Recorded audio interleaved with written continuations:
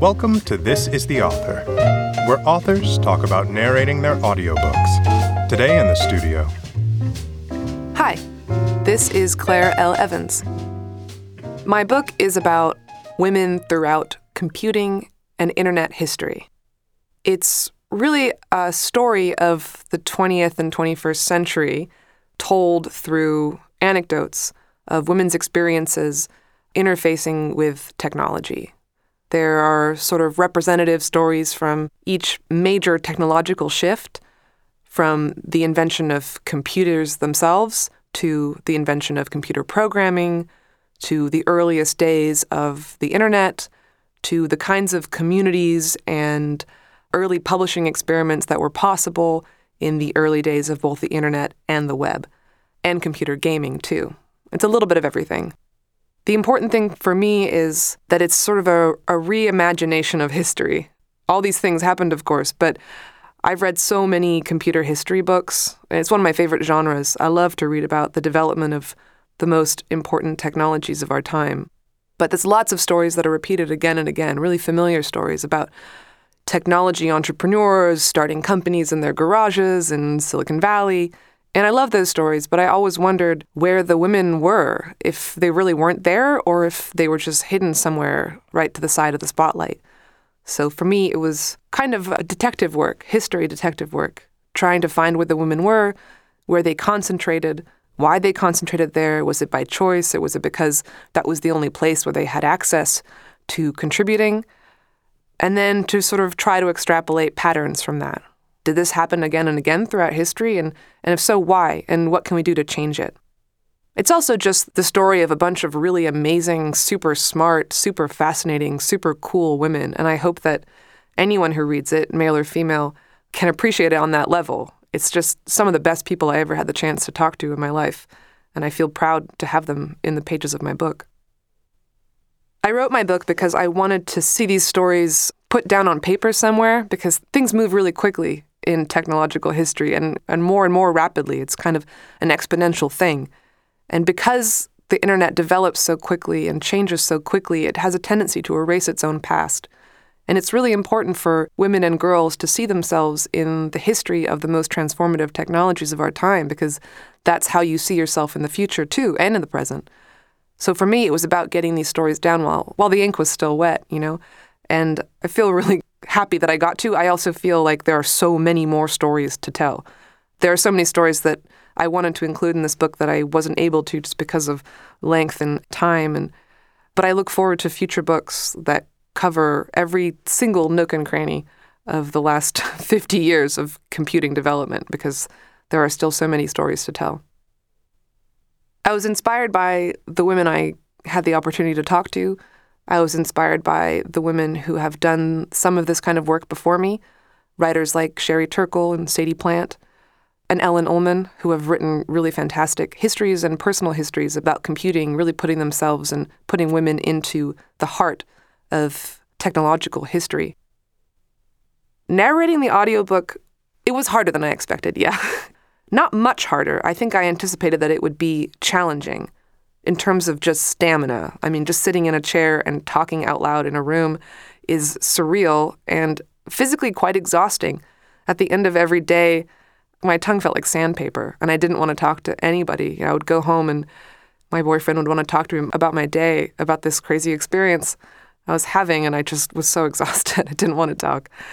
So I definitely expected that, but I didn't expect how physically sort of weird it would be. The most surprising thing about the experience is when you write a book, you face the text a lot. You're reckoning with the text all the time, and you think you know it really well because you've gone over it and over it for years. But it's not until you're reading the whole thing out loud slowly that you really come face to face with, A, the accomplishment of having completed something that takes 5 days to read out loud. I mean, that's a marathon thing. But also just every little nitty-gritty mistake or just things that you think, oh, I should have done this differently, but it's way too late now. I suppose every writer experiences that. But there were also things I was really proud of and happy to see on paper and excited to say out loud. It feels like, I don't know, saying it out loud means something. It feels like something different. It means something to write a book and to publish it and send it out into the world, but to say it, to sort of perform it, is a different way of conveying a really important message. And I hope it means that it gets to more people. There are so many words that you think you know, and I say the general you, but I mean me. There are so many words I thought I knew that when I said them out loud, I realized I've been saying them wrong forever. Synapse, for example. I always thought it was synapse. Minutiae. I always thought it was minutia. I've always believed that you should never judge people when they mispronounce words because it means that they learned them from reading, and there's no shame in that. But it's funny how many words you think you know from reading so much and writing so much that just aren't part of everyday spoken language unless you're, in a very specific field. So it was humbling to realize that I'm not as smart as I thought I was. But also really exciting because every time you have to figure out how something is pronounced, especially when it's someone's name or a geographic location or the name of a sort of technological object from the past, you have to do research.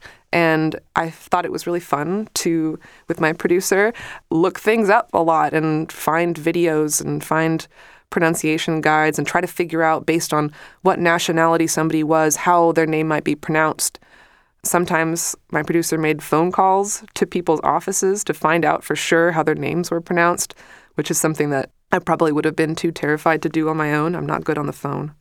So, yes, a trial by fire pronunciation. I'm excited about having accomplished the reading of this book, and I hope that it comes off personable. I tried to read it like a friend telling you a story, and I hope it comes off that way. I don't know you, dear listener, but I would hope that we could be friends. I think if you read my book and liked it, then you're definitely a friend of mine. I didn't do any voices or anything, but I do some emphasis here and there. I mean, there's some things in the book that are kind of embarrassing to read out loud. There's a rap at one point. There's a poem. There's a lot of technical words also, but a lot of word salad. Computing history is full of crazy acronyms and words that are not often said out loud. So I'm proud that I managed to get my mouth around some of these sentences without coming off like a fool, and I hope that you appreciate that. If I wasn't going to record my own audiobook, who would I cast? I never really thought about that. It's funny, I have a kind of ear blindness. It's a joke my boyfriend and I often make. Every time I hear a celebrity's voice in a commercial, I can never tell who the voiceover is. I'm just incapable of matching people's voices to their faces. And it's not until afterwards when someone tells me, oh, that was Susan Sarandon. I'm like, oh, of course. So I don't know if I'd be the best at selecting someone to read for me. One thing I really wish I could have done, I think it would have been impossible, would be to actually include the voices of all the women that I interview, because a lot of people in this book are totally, still around and kicking. Obviously, the earlier history, they're not with us anymore, but pretty much everything from the 1970s on, they're people that I met or spoke to, and it would have been really great to bring them in, to have them read their own quotes, because some of them have such great, beautiful voices, and I think it would have been fun to get them in the mix somehow. I don't know if they would have wanted to read their chapters. It's always kind of weird to read something that's about you, but even just to say hello, it would have been cool. When I was a kid, my father always read to me, and my father is British, and he has really one of the great reading aloud voices. When I was a kid, I was enraptured by it. I mean, he has a lot of gravitas in his voice, and he really laid it on thick for me when I was a kid. I got to a point when I was a little bit older when my mom and I would tease him all the time for putting on his serious reading voice, but when I was little, I really loved it, and I remember he read me so many books. I mean, The Lion, the Witch, and the Wardrobe is something that sticks in my mind.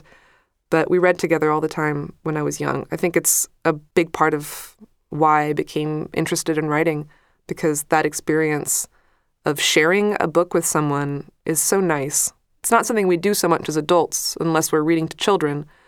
But the children that I've read to, I don't have kids of my own, but you always read little kids' books about bunnies and rabbits and little things. But that great age when your kid is like maybe 10 or 11 where you can really read them a story that you both enjoy, I think that's really nice. Sometimes I read to my boyfriend because he's a bad reader.